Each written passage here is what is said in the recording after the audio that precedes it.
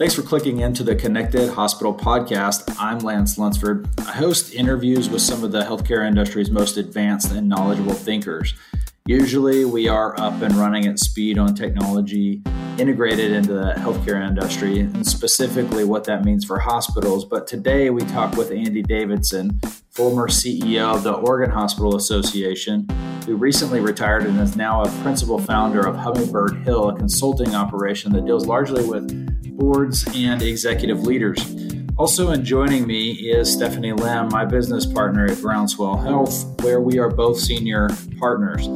It's great to have her on as well as we get some perspective and insight from her.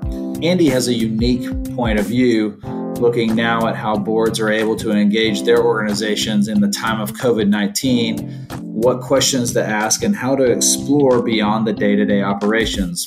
Again, we're not totally and purely covering technology here today, but enjoy some insight from our friend and colleague, Andy Davidson, on the Connected Hospital podcast.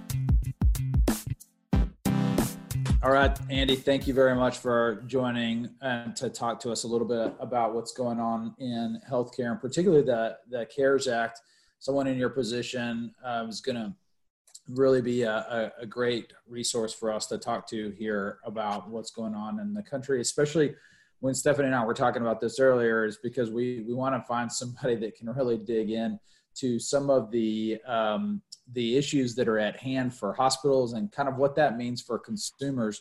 But obviously hospitals are under a terrible amount of strain right now. COVID patient volume is growing exponentially, and I think at a 24-hour period the other day in the U.S., we almost doubled the number of deaths. So we see, obviously in the news, we know about the mortality rate, but it's getting more and more significant. So talk to us a little bit about the context of why, I guess, how hospitals are or aren't prepared for the demand that's coming in on them right now, and basically the influx of patients. Sure. Well, first of all, Stephanie and Lance, thanks for having me. It's been interesting after having taken a couple of months off after retirement to sort of get my head back around what's going on. And I'd say, boy, all the stuff that was true when I left in December is still true. And now we have this sort of added obligation and crisis on us. But I think you asked a good question, which is, let's go back and take a minute and consider, where were hospitals and health systems headed before any of this happened, right? I mean, we're only talking about a 3-week period for the most part. And, you know, if you think about it, there's just been this hyper focus on managing kind of the continued shift to outpatient services in the face of decreasing average length of stay. And so what does that mean sort of for the inpatient arena? Well, I think certainly what we see data-wise, and I think it's pretty much true everywhere you go in the country, is you've got this decreased length of stay, but you've got this increase in acuity. And so the people in the hospital are a lot sicker. They're requiring a lot more resource at a very time when payment mechanisms are really starting to kind of come into play. You know, and there's lots of talk about the move from volume to value and the notion of value-based purchasing. And I think that some hospitals and systems are better able to move in that direction, and some are working feverishly to get there, while others are, I think, not prepared.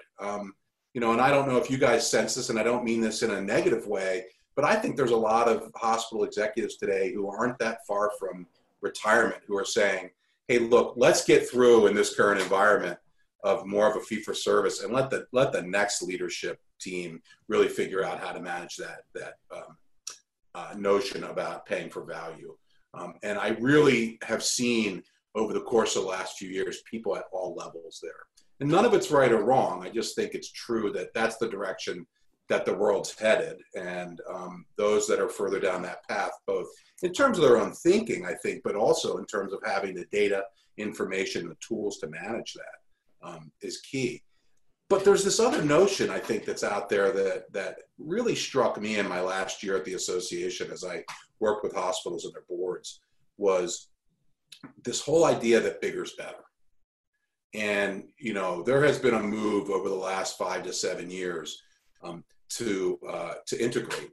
And obviously what we're so used to is horizontal integration, where you're growing by acquiring more beds and more hospitals and more facilities.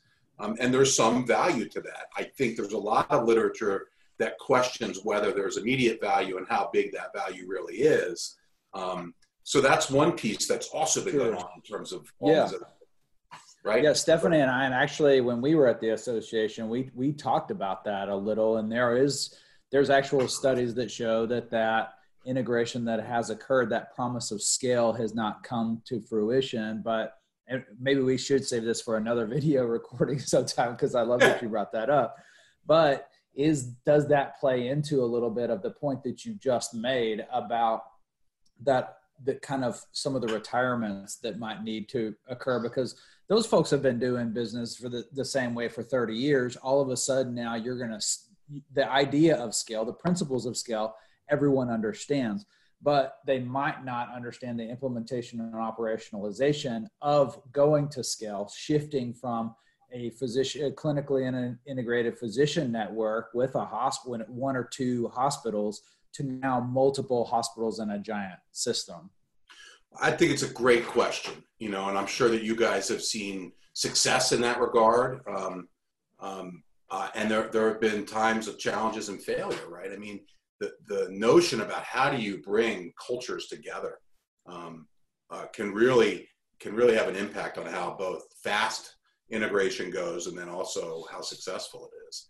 Where it really gets interesting now, so think beyond horizontal integration, now think about vertical integration and the question, Lance, that you've just raised and that you and Stephanie have talked about. So you've got hospitals that are moving downward. If the hospital's in the center of the vertical line, down here you've got kind of retail medicine. So you've got all these clinics and minute clinics and doc-in-a-boxes that they're going to try and capture that end of the business, particularly as more docs are coming knocking on the door saying, we want to come inside. But then you've got the upper end where they're moving more toward a partnership, an acquisition, or the creation of the health plan. And sort of if you're going to move from a volume to value model, one, you need the tools and the data, which, by the way, health plans are pretty good at. And two, you need the ability to manage that risk. And if you can have control over all pieces of that, I think your chance of success is better over time. So my goodness, think about the cultural challenges of bringing in those sorts of things where you're partnering with physicians in a way you never have before and employing them. And you may be up here looking at, how do you bring a health plan into your business model? So all that's going on and it can't stop, right? But we're sort of on pause. And to your point now, how were hospitals ready or not ready for kind of what they're facing today?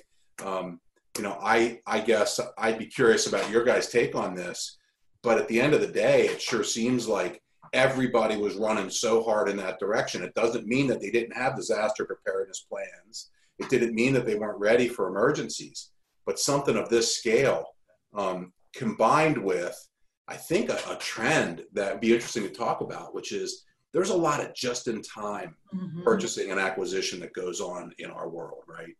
And I think that has kind of come to bite the industry back a little bit. And no one's at fault for it. But I think I had this conversation last night with my wife, who's done rural health policy for years and is now on the Medicaid side of things. The difference now is, instead of it just happening in one community, the tornado in Nashville, everybody comes together to help the folks in Nashville, all their colleagues from all over the country, or what happened in New Orleans during the hurricane and the floods. Now everybody's got to look out for themselves. And it's just a crazy time. Stephanie and I were talking earlier today. It's like the Wild West, just in terms of acquisition of supplies, materials, PPE. So I don't know that anybody did anything wrong, right?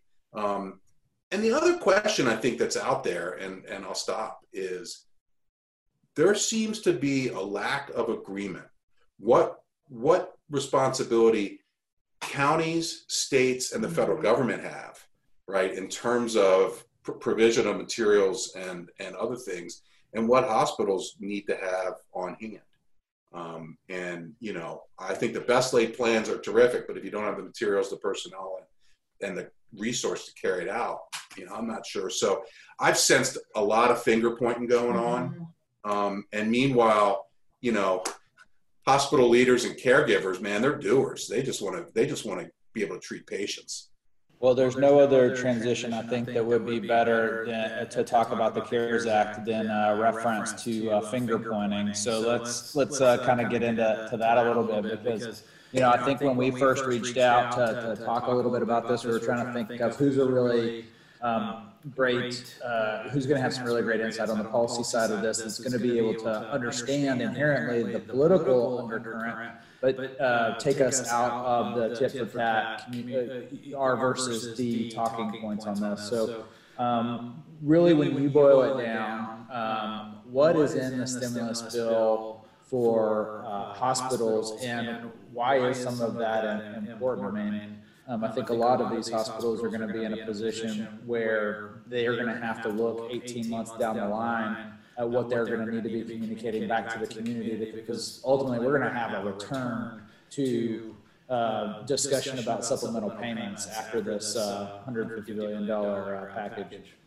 Yeah, and I'll just interject here real quick before we punt it back to Andy.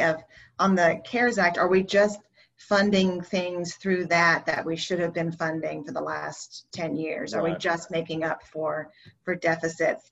You talk about hospital preparedness. I think you're right. Nobody's done anything wrong. And Lance and I worked in communications, and one of our go-to talking points all the time was hospitals are prepared. They practice, they drill, they have policies and procedures. They know what they're doing, whether it's Ebola, Zika, a hurricane. Shootings is often where, mass shootings is often where, we use that talking point of hospitals are tested, and they are tried and tested because they drill and they practice with all of their community partners. And it feels a little cheap just to say that it's the scale of this event. We can argue, what did people know and when did they know it? But should hospitals have been more prepared? Should they have had more ears on the ground?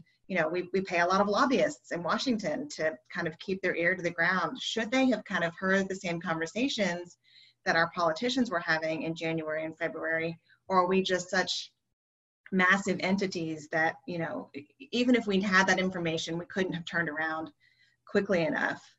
So I just throw that out there just from a, how do we not look flat-footed here when we talk about the scale of this event and actually know this is hospitals doing what they've practiced for so long.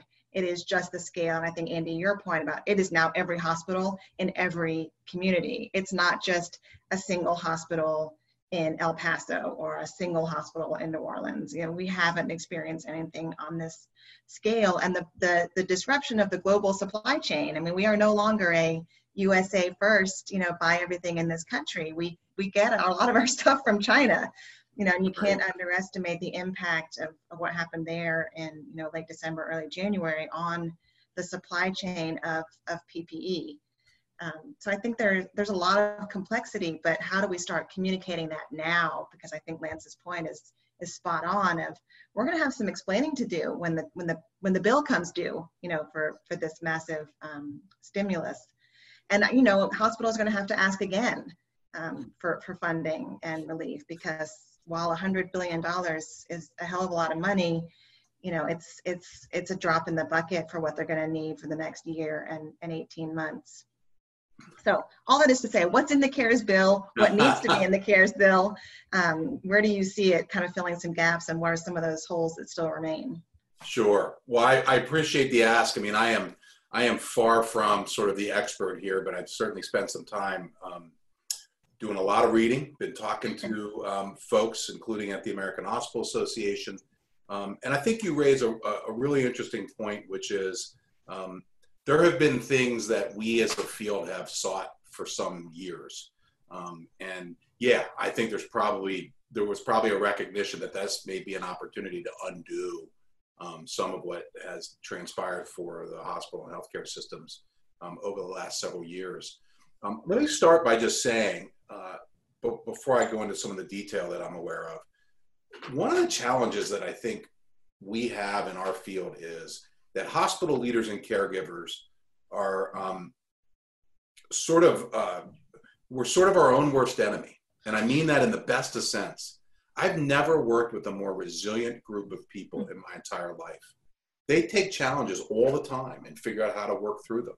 And I think as hospital advocates, roles that we've played for years, we're used to saying the sky's falling, because the sky really was falling, and then hospital leaders turn around and save the day, because they're so complex, their organizations, that ultimately when push comes to shove, they're able to move some things around to soften blows. This time, maybe it's going to be different.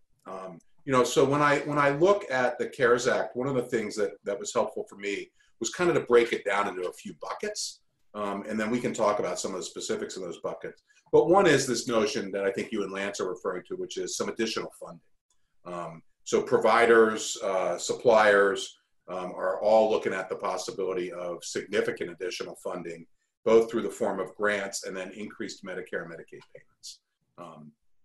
Something as straightforward as increasing by a given percentage payments under those programs. Terrific. You can't leave out federally qualified health centers. I'm on the board of an FQHC here in Portland. Boy, the dollars that we're looking at getting are huge, because we are doing things that are so far outside of our realm, which frankly is helping keep the EDs, I think, in a better shape, so the hospital partners to them. But that notion of additional funding, and there's a lot of it. I've read different numbers in terms of how much will actually go toward that when you think about the increase in Medicare and Medicaid payments, but it is very big money. But it's really important money for a couple of reasons that I'll come back to. So one, additional funding. Two, the expansion of coverage for telehealth, as you mentioned earlier. That is really significant, and I'm anxious after this component of our conversation to talk about how that may become the new normal. I have had 2 telehealth visits just in the past week because I couldn't get in to see a doc. Right. And they were terrific, and it cost me $10. As an insured individual, I found it to be both convenient and cost effective. There are other related initiatives, but I think I read yesterday that a telehealth startup in Portland just got $8 million in seed funding. Right. So you're now seeing private equity coming in on the heels of the government really standing behind and saying, we want to support these services. The other side of the telehealth expansion in terms of coverage is with private insurers, because private insurers have now agreed for the most part to cover those sorts of visits, which really at the end of the day, right, so much of this is about following the money. And that's going to enable just a tremendous amount, I think, of access to folks that may not have it. There's the bucket just around coverage of COVID testing, vaccinations, and all of that. Obviously, the federal government has gotten health insurers in the private sector to agree that they would cover the costs of that. I think that there's got to be money behind that. I'm not exactly sure how that flow will happen.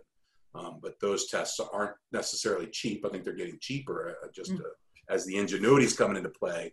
But that testing and then the question about treatment, which goes back to the first piece, which is there's additional funding, because if you look at the length of stay for these patients that have COVID in the ICU setting, it's significant. It is a resource, labor, capital intensive stay. Yes, it is. And I forget, did you give me an average length of stay for a COVID patient earlier today? I don't think so, but I'm sure it's significant. Yeah, it's a couple weeks, I think, is Wow. kind of the average length of stay. It may have been 11 to 14 days, and we know, and I think it's important for your listeners to know, obviously the ICU is probably one of the most expensive places to treat a patient. So, well, what I think is interesting about the ICU, just to interrupt you for 1 second, is it's not so much the physician in the ICU. The physician obviously has a crucial role, but that's a nurse to patient ratio that is not seen anywhere else in the hospital. And those nurses, that's extremely labor intensive. It means they can't be used anywhere else, and their expertise, comes with a cost. They are an expensive asset. They're not overpriced by any stretch, but I think people don't realize that the ICU is not like a med-surg floor. You have a 1-to-1 or 2-to-1 caregiver ratio that is not seen anywhere else, and that does require extra and enhanced funding. Well, that's a great point. I haven't heard anybody bring that up, and I think you're raising a really interesting point. At the very time when nurses are slammed, Yeah. Right. And I've heard from hospital leaders that they're having to transition people from their normal kind of course of care, whether it's on a med surg floor or in the ED, and kind of cycle them through. Yeah. So really good point, and I think something that is significant in terms of how we're going to drive up costs. And then there's the ancillary question about supply, right? Because I think there is this huge burnout going on, which will be important to talk about as well.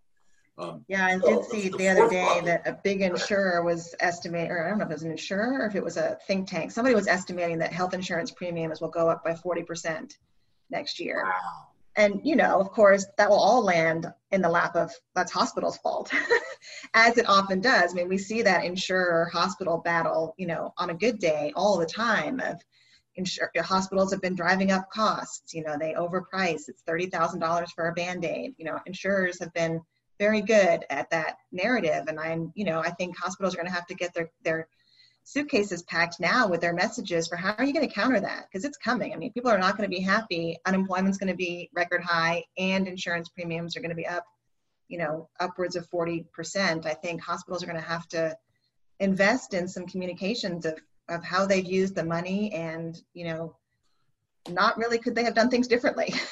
So let me Andy, ask a question. Andy, this is Stephanie's move to do some major business development with the health plans, you know, because they don't have that much money to spend with the communications team. So really, I guess you won't plan on being on their Christmas list. I think that was abbreviated compared to what our internal conversations usually are.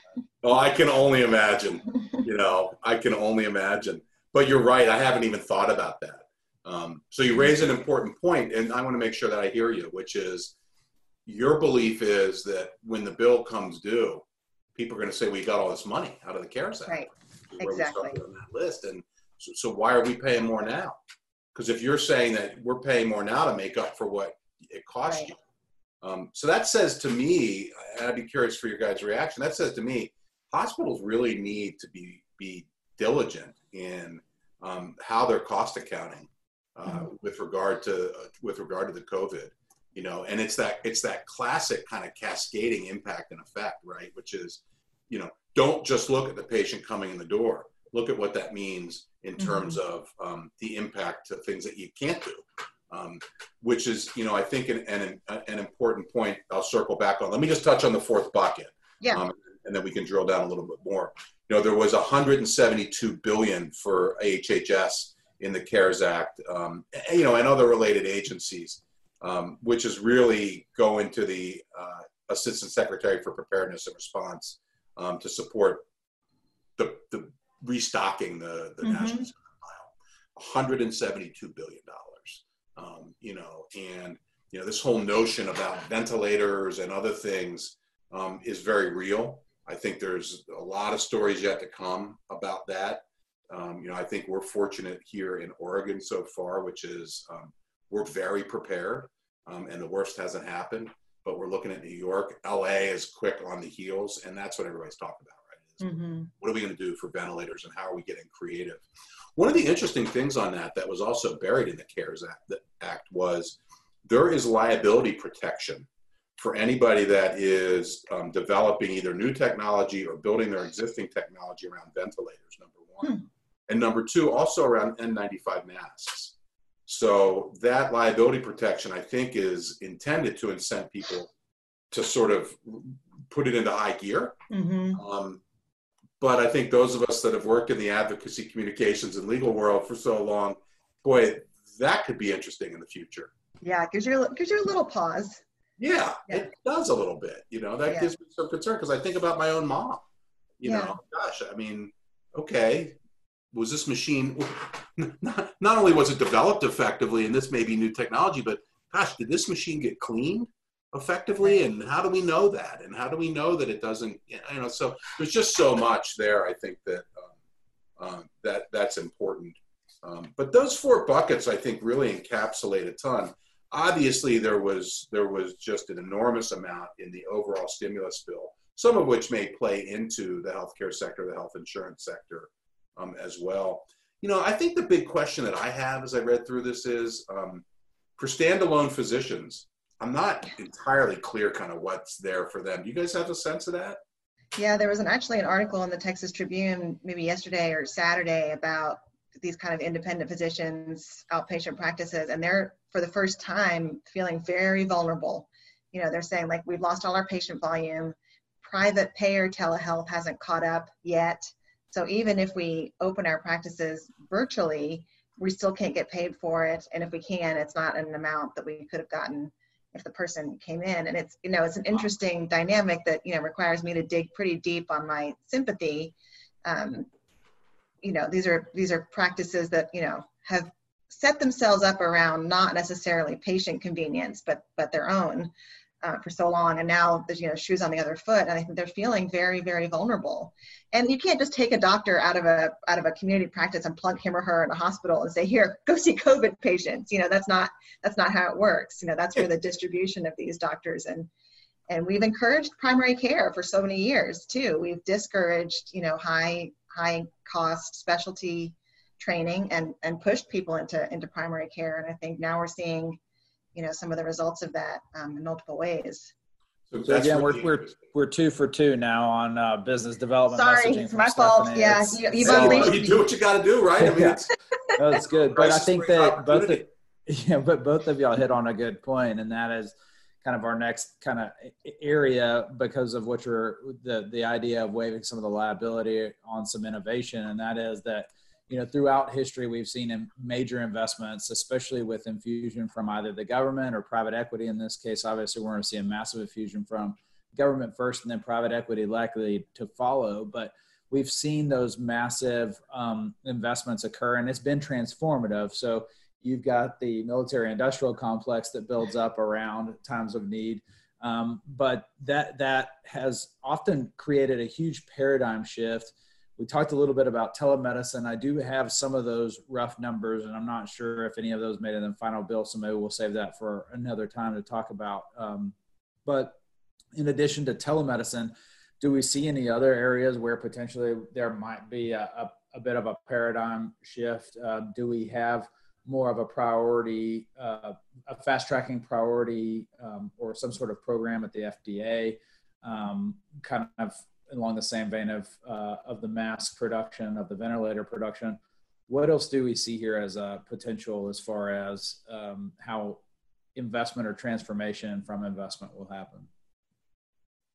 Well, I'll kick off, and it's something that, you know, I talked to Stephanie about earlier today, but and I shared with you a little bit, Lance. So I gained a client over the weekend, and they are a major producer of apparel for large international retailers, including their biggest client is Costco, Sam's Club, so Walmart, TJ Maxx, and other things.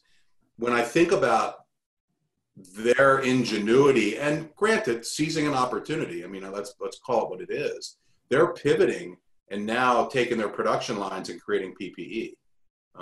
And that's the kind of thing that will have a short life to it. I mean, they'll go back when the economy recovers, and rather than having factories sit idle, they'll go back to producing clothing. But in the meantime, they're trying to keep supply chain going, just in a different world. What's so interesting is I think there are so many companies that are looking at how can they get into this space, and at lots of different levels. So there's nothing that sort of jumps out at me off the top of my head with regard to kind of what may be an aha moment for some other industry or innovation. What about for you guys? What are you thinking or hearing?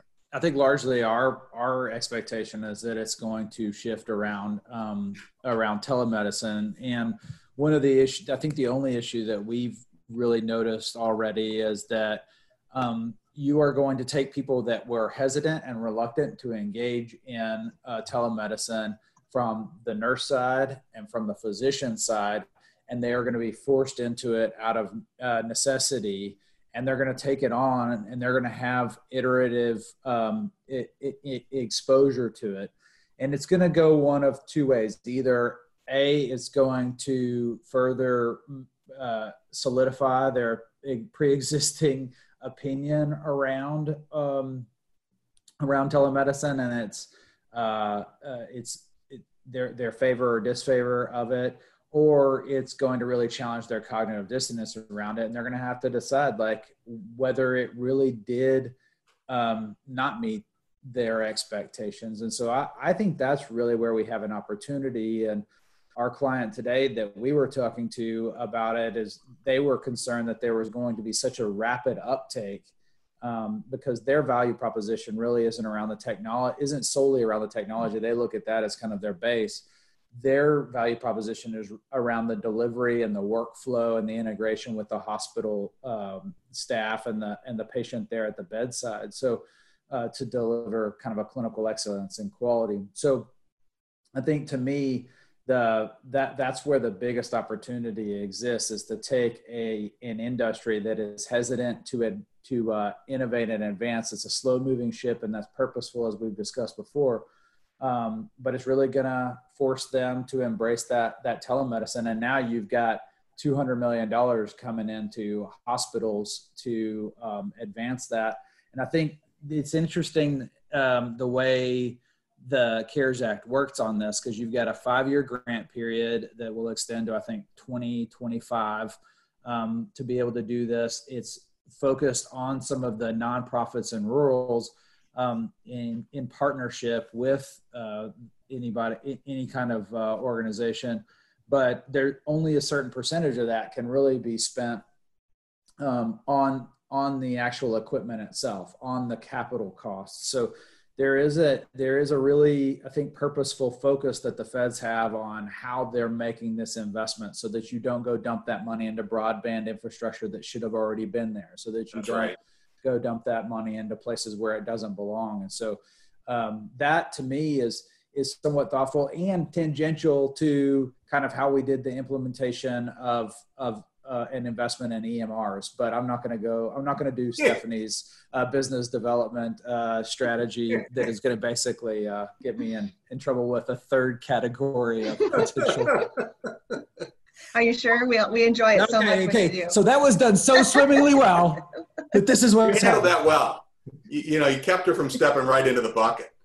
I've already got people on the record and published. Well, let me tell you, I give you a personal experience about what you're talking about. So first of all, my own experience with regard to technology was really fascinating to me. My last 5, I went on my medical record and looked, my last 5 visits to the doctor, 4 of them have been on my phone through video, and they've been terrific. I mean, no problem. I had a walking pneumonia case last year, and the only downside, my family was away. I couldn't get the meds. I was too sick to drive to get the meds. So that's, I think I'm hearing about a lot of home delivery of medications and other things. So, there's pieces that I think will be helpful. But now let me tell you about a flip side and where an opportunity had been lost that I think could be gained again. And that is that my staff, when I was running the Oregon Association of Hospitals and Health Systems, was able to get a big chunk of money from the state to sort of innovate rural healthcare. And one of the things that they did was to work with a primary care telemedicine practice that happened to be based in Washington State. So the first thing was you had to work on licensure. So to make sure that you had a compact and you could have joint licensure, check the box. The second piece that never got resolved was the ability for Medicaid to pay for those services. And in so many of those rural communities where Medicaid and Medicare are the preponderance of the payer mix, upwards of 80, 85, 90%, it made it untenable. And what was to be a really well-funded startup effort with a company that was already well ensconced and in place and had great docs and great outcomes, it sort of stalled out. And we even had hospitals that were willing to make co-payments and other things for their patients in order to be seen that way. And so I do think that would be an example of, again, it's Davidson's rule of following the money. If you can make it so that you can get paid for those services post all of this, that'll be really interesting. And I do want to go back and read about the 5-year piece and understand if that includes payment for services over that 5 years. What was your take on that, Lance? I don't think it does. It's really to establish the capital side of it. And so, but what's interesting is that to set that up is that the purchase or the lease of the equipment can't be greater than 40% of the total grant that's given. But it is an increase from what was originally, I guess, in 2008 to 2012, a $45 million grant program to a new $79 million. And that's just in the rural program. So I think, Andy, to your point about the payment here, we have an opportunity here either to knock it out of the park or completely blow it, because that enhanced Medicare payment is temporary. And if telemedicine doesn't take this opportunity now to do this work incredibly well, that it's one bite at the apple, so we have to do it well if we want those payments to stay, because we could end up, investing in the infrastructure, but the payment's gone. That's right. Once COVID-19 goes away, which segues, I think, into our next question, which is about what hospitals need to be communicating right now to their boards and communities. And I think we've touched on it a little bit in our discussion about, we got to start talking about what are you spending the stimulus money on? What are you using it for right now? And that cost accounting and talking about how you're using it. And then I think hospitals need to talk a little bit about, when you start restricting elective surgeries, what does that do to your bottom line? You've taken away a revenue source, and particularly for rural hospitals that probably don't have ICU beds and are likely, if and when they get COVID-19 patients, are going to have to transfer them to larger tertiary facilities. So you're sort of slapping them on both hands. You're taking away their ability to do elective surgeries and procedures, which is how they generate the revenue. And they're likely not going to be caring for these COVID-19 patients and getting the enhanced DRG payments. I mean, that's all extremely complicated stuff that most people won't have the attention span to attend to. But I think that's the kind of stuff that hospitals have to start talking at least to their boards about, because it will start showing up very quickly, on financial statements. So I turn it over to you, Andy, about what you think hospitals need to start talking about now. Well, boy, if ever there were a time, this is the time that hospitals can tell their story. Yeah. Right. And I think, to your point, Stephanie, giving concrete examples of what's happening and being very honest about what's happening, whether that's good news or bad news, I think is really critical. And I think that honest conversation needs to start with their staff, and that honest conversation needs to start with their governing boards. Because at the end of the day, both of those bodies, if you will, are looking for a sense of the truth and a sense of what's really going on, a sense of, most importantly, how's this going to affect me and my family. And, that's, when I thought about your question, I thought a lot about how important it really is that you communicate early and you communicate often, communicate very honestly with those audiences. That then obviously cascades out into your world, which you're so good at, which is how do you then take those messages out to the community? And I guess I'm kind of simple-minded. I think you tell them the same story, you know. But let me give you a good example. So over the weekend, I talked to a friend of mine who runs, a pretty large health system in the state.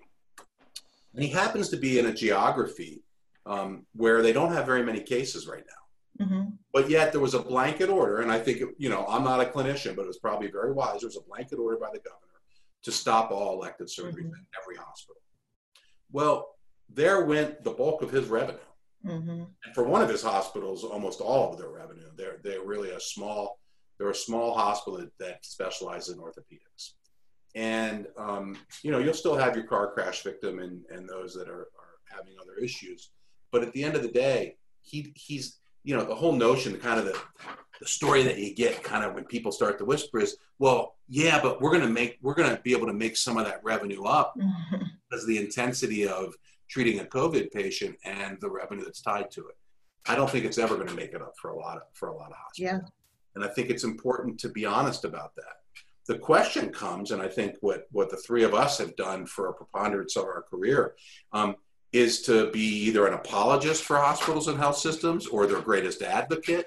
But I think that from an advocacy perspective, people are going to smell smoke and they're going to smell BS. Mm-hmm.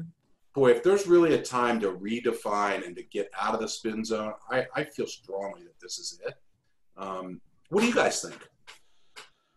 Well, I think, it kind of leads into the other part of the thing that Stephanie and I always try to make clear to people, and that is that, hospitals are not giant monoliths, and they're hospitals themselves are unique from one side of town to another. It depends on what they're filled with. While some physicians and certain practices might be commoditized, hospitals themselves very much are not. And so in the same way then, I think what the country isn't understanding, and I was having a conversation with somebody the other day who was bothered by there not seeming to be one central place we go to that you can count on for all the information. I was like, well, that's kind of the way it's designed, because what is needed in Dallas County is not what is needed in McAllen down on the border, and what's going on in Oregon is not anything even close to what's going on in Enid, Oklahoma. So the point is that the number of uninsured is going to be an issue. The healthcare that's needed in each of those communities, respectively, are going to be disparate from one to the next.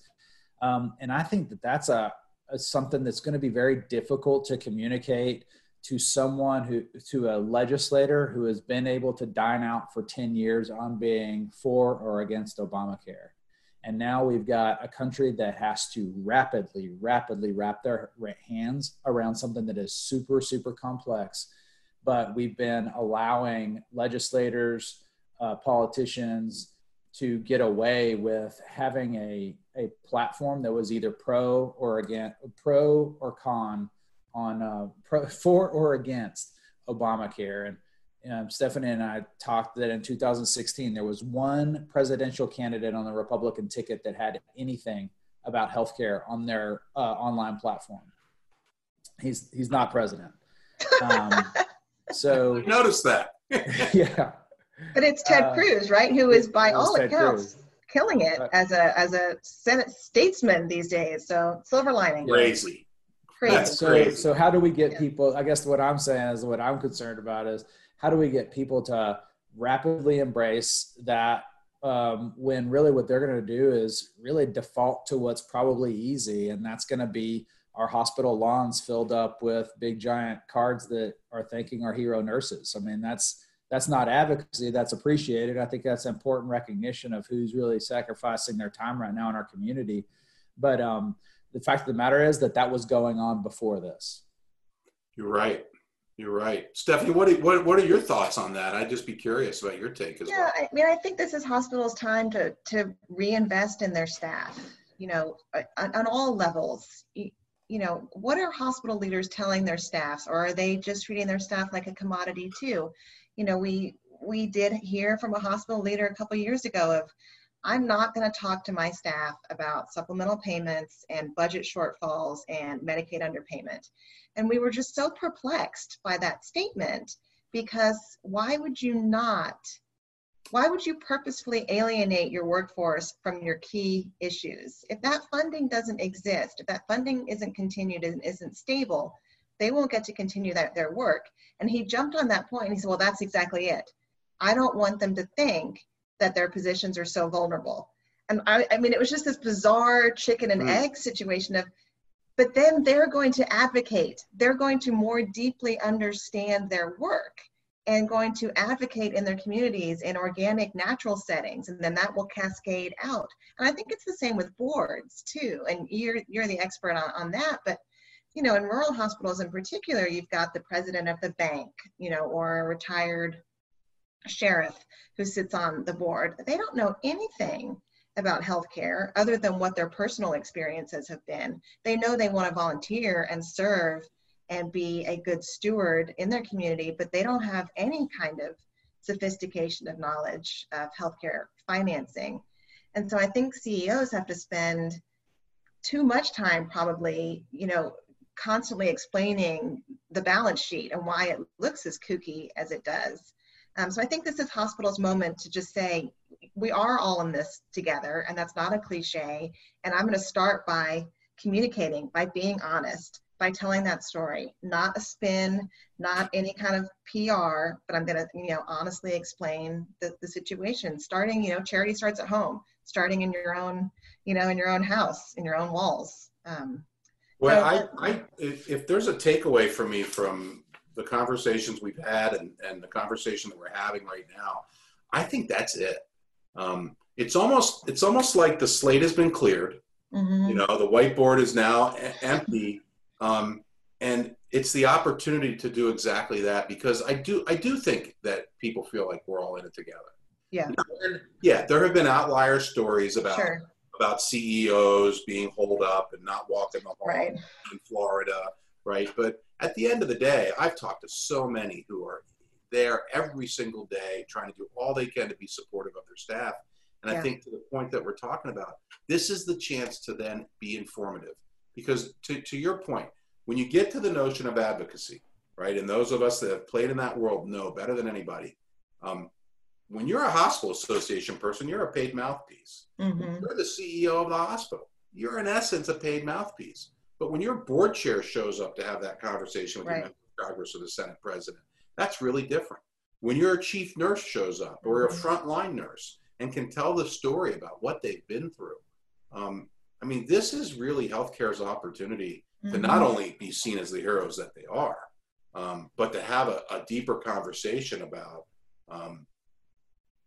our stability is not just around having folks have insurance. It's not just around the ACA debate. What else is it about? And I think that's the story that has to be told, and we've got to fill in the blank. And, I think Lance touched on something that seems really critical as well, which is that story is going to be a little bit different in every community. Mm. And so I think when you start to distill messaging upward, whether it's at a state hospital association level, it gets harder, right? There'll be some common themes in Texas based on your regulatory environment and payment models and other things. But now it gets even harder, and you're having to distill to just a few key messages when you get up to the National Association level. And I think this is a chance for hospitals really to tell their story and for them to tell it. And I'm sure that there are leaders who say, but I don't know how to do that. Well, there's your opportunity. I'm thinking about the two of you. Exactly. There you go. Yeah, I got a few phone calls and emails that they could send, but you're absolutely right. I think that's, and again, I think some downward pressure from some of those board chairs are really where it needs to be, and not just at the, not just hospital boards, but hospital association boards as well, to actually raise their hands and ask some hard questions for some hard truths to be told, and how they ask that question is really going to matter. So speaking of that, Andy, having been at the Oregon Hospital Association for 14 years, if you were there now, what do you think your time would be spent on, and what would be keeping you up at night that might be different from what kept you up at night before? My sense is, in talking to the folks that are there, it is minute by minute, and I think as a leader, it's so easy. And I will be honest, I was the worst offender at this. I was really good at the minute to minute, but it kept me from thinking about the longer term. And I don't think we're there yet. So I don't think that our colleagues and friends in the association world are at a point where they could, or maybe even should, be thinking about what's next. They have to be thinking about, how are we dealing with this right now? And that's a big task, so that makes me nervous for them, right? But there will come a time, and I don't know when that tipping point is, but that time will come when they'll be able to shift and make a change in doing that. Excuse me for just 1 second. I'd be happy to give you your books in just a minute. So give me just a second. Thank you. All right. So that was my niece, who is from Australia and is here with us. and is got a class that starts in a few minutes. So I got to give her. Yeah, that sounds pretty cool. But you know, your BBC dad moment. Yeah, totally. I'm glad I'm glad I probably didn't handle that well, but anyway, she probably around it this class. So anyway, it's a great question that you're asking, and you know, I think the thing that I'm not clear about is, when is that tipping point, and can you begin to start to think and have the bandwidth to think about, now what is that next step? So we've talked about one component, which is, you know, how are you going to tell your story? I think that the other component that really concerns me, you guys, and we haven't spent much time talking about this, but I'll put it in the context of quality, right? Nobody's having yet a conversation that I could find about, is the care in the ICU and treating COVID being done in an efficacious and quality-driven way? Now, for organizations that have focused on quality, and that this goes to every hospital and every community, I'm sure that it is. But another component of quality is not just the clinical care, but it's the notion about resilience of your staff and burnout. And what I know was, when I got ready to leave in December of last year into retirement, I had limited resilience as an advocate for hospitals and the people that work there. I felt burned out, and I'm not in the front lines, and they were already so burned out. And now here we go. What is going to happen? And I'm so concerned for the workforce, you know, and there were lots of provisions in the CARES Act for the workforce, but at the end of the day, it's a human element, you know, and they're having to go home and be moms and dads. I mean, I'm sure that you guys have watched some of these videos of docs and nurses in New York City telling their story. I mean, my family and I watched some of it last night. It was so good. Just well, so not only that, but I mean, so you bring up a good point, and that's one that Stephanie and I were exposed to, where finally one hospital leader spoke up in a board meeting and said, hey, you know what? And it was in particularly on the opioid crisis. And they were like, kind of enough is enough. You know, we've been asked to stretch, we've been asked to do more, and this is kind of outside the realm of our responsibility, and the particular program that they were referring to.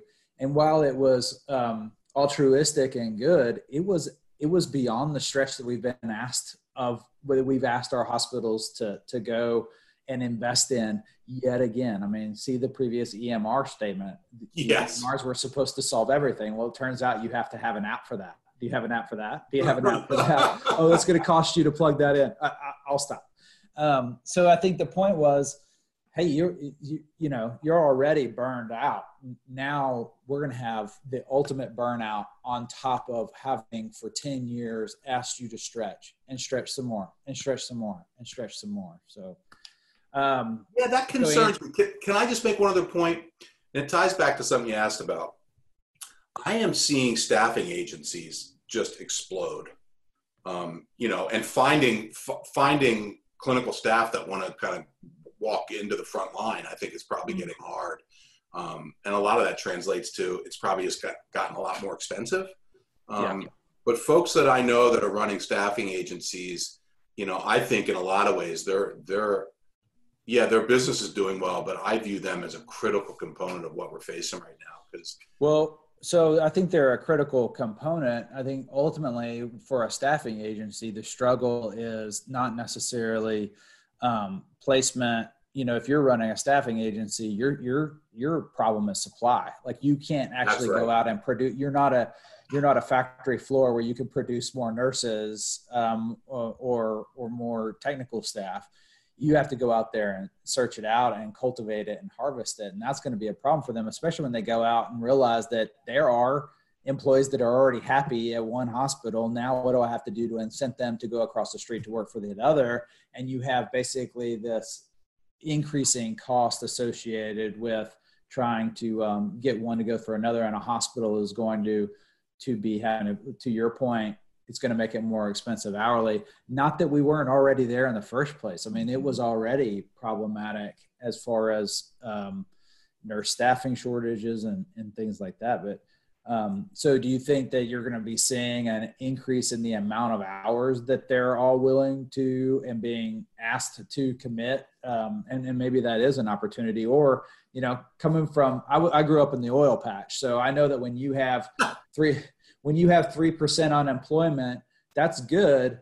But you also have, it's a major risk issue, because you have guys, when you have 3% unemployment, you will take anybody that has a set of legs and arms out there on that rig. And so you get a lot of drug abuse, you get a lot of alcohol abuse, and it is on the rig. So I'm not saying that we're going to have all of a sudden users out there in our hospitals, but at that point, do we have a drop in quality? And it's a ton of other issues that we're going to be having to deal with as hospitals, I suppose. And that's kind of what you're referencing, I suppose, as our staffing challenges. Yeah, I mean, I think you raise a really interesting point. It's not just about things costing more. Now you've got less of a team spirit. You've got less of an integrated staff who have worked together for a long time. You get these people coming in, they got to learn the policies, procedures, EMRs, and other things in that hospital. And ultimately, that's something that you got to look at. I think it's interesting. I do think it's an area, though, that really could burgeon. I was reflecting back as I was thinking about our conversation today. So I came in to run the association in 2005. And at that time, the association was just in the front end of an important initiative, which was around building the workforce, particularly for nurses, because the shortage estimates, you all remember, were so deep. And we put so much work and energy and effort into that. And then in 2008, the bottom dropped out of the market. And guess what? Nobody in Oregon retired. And, they couldn't afford to. Well, now what I'm trying to play with a little bit is you got the same economic issue, which is there's a whole chunk of nurses, physicians, and other clinicians right on the verge, I think, of readiness for retirement. Bottoms dropped out of their own retirement plans, I'm sure, like yours and mine. But do they have the resilience and the energy to continue? And I don't think any of us know the answer to that, but I'm not sure that we can look at 2008 through 2010-ish to inform us, because the level of burnout is just so much higher today. Yeah. Hey, let me ask you guys a question about Medicaid expansion. Never heard of it. We're in Texas. We don't know what you're talking about. Well, exactly. So here's what's interesting, and I'm curious because I have to imagine it's similar. So Oregon, of course, expanded to the nth degree. I mean, as broad as we could, and it was. I mean, forget whatever your political affiliation is. It was incredible for patients. I mean, just incredible, and it continues to be. And you know what? For a couple of years, it was awesome for hospitals. And then as what happens, you get into that sort of, I call it the sawtooth of margin, and so, margins went up and then they dropped. It was the most precipitous drop we had ever seen about 3.5 years after the ACA. And they've evened out, but there's still that flexibility there. But one of the things that somebody said to me as system CEO here in the state is, hey, Davidson, don't forget, our biggest growth area in uncompensated care is not around people that don't have insurance. It's around people that have insurance and have plans they can't make their co-pays, deductibles, and other things. Right. And, when I think about that comment and you overlay it to the cost of COVID, I don't know enough out of the CARES Act. I mean, I literally have a 3-ring notebook here and I've got to go in and read it deeper for this. But are they going to help patients make up for that? Something tells me the answer is no. Right. So flip it now, go to the other side. Are hospitals going to be expected, or I guess, have hospitals been given the opportunity to not have to eat that through these additional payments? And that's part of the reason they did it. Right. Because I think one of the toughest things that I experienced as kind of the mouthpiece for hospitals for so long was that policymakers didn't understand it. They thought as soon as somebody had insurance, your problems are gone. Well, theirs were. Right. So. Yes.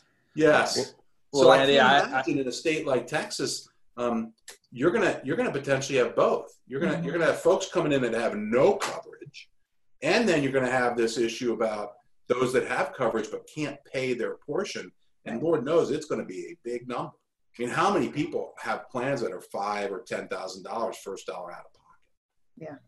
No, I mean, that's exactly the thing that we've been ignoring for the last 10 years while we've been over here having this meaningless conversation because we've been led down that path by 24-hour news networks, either one on the right or one on the left. I'm not naming names. You can pick yours. In Oregon, I can guess which one is the most frequently watched, and you can guess in my state which one is. But we've neglected the opportunity of comparing certain entities and their stock value against the S&P, do that comparison. And that should tell you the conversation we should have been having around the point you just made. And that is, you've got these super huge premiums. You've got these super huge costs now associated with that. When are you going to make that line come back together to say, oh, I've got this huge out of pocket. I've got this huge monthly cost that's shared by my employer. So it's hidden from me largely. I'm blind to it to a large degree. Why again do I have all of this money out of pocket? Why now am I going into medical debt in spite of the fact that I have insurance coverage? And I think Stephanie hinted at this earlier, but ultimately that's the fight that's going to occur. It's going to be between the health plans and the hospitals, and COVID ultimately put a delay to what is an inevitable fight because it was coming on Medicare for all. That fight and the cost of care was coming at us at full force in the primarily in the Democratic primary. But now I think we'll see a delay, but it's going to come back at some point. Boy, that's a great point. The COVID delay. I wrote that down and put quotes around. The COVID delay. Hashtag the COVID delay. Like, what else? Stephanie's mainly concerned because the COVID delay has only delayed Tom Brady's advance into spring training. So, really? That's all she's worried about. This is a conversation for another time. Fair enough. Well, Andy, this is great. And again, I'm glad that we were able to get you again. Stephanie, for a long time, has fangirled over kind of your approach to leadership as a hospital association leader. And so I'm glad you've really spent some time with us. And again, as expected, a great conversation. And we've got to do it again. We'll probably have to break this into 3 pieces. But. Well, that'd be really fun. And it was great to re-engage. This was helpful. Thank you both very much. We appreciate it so much. Thank you. All right. Look forward to catching up again soon. All right, Thanks, good. Andy. Thanks, Andy. Take care.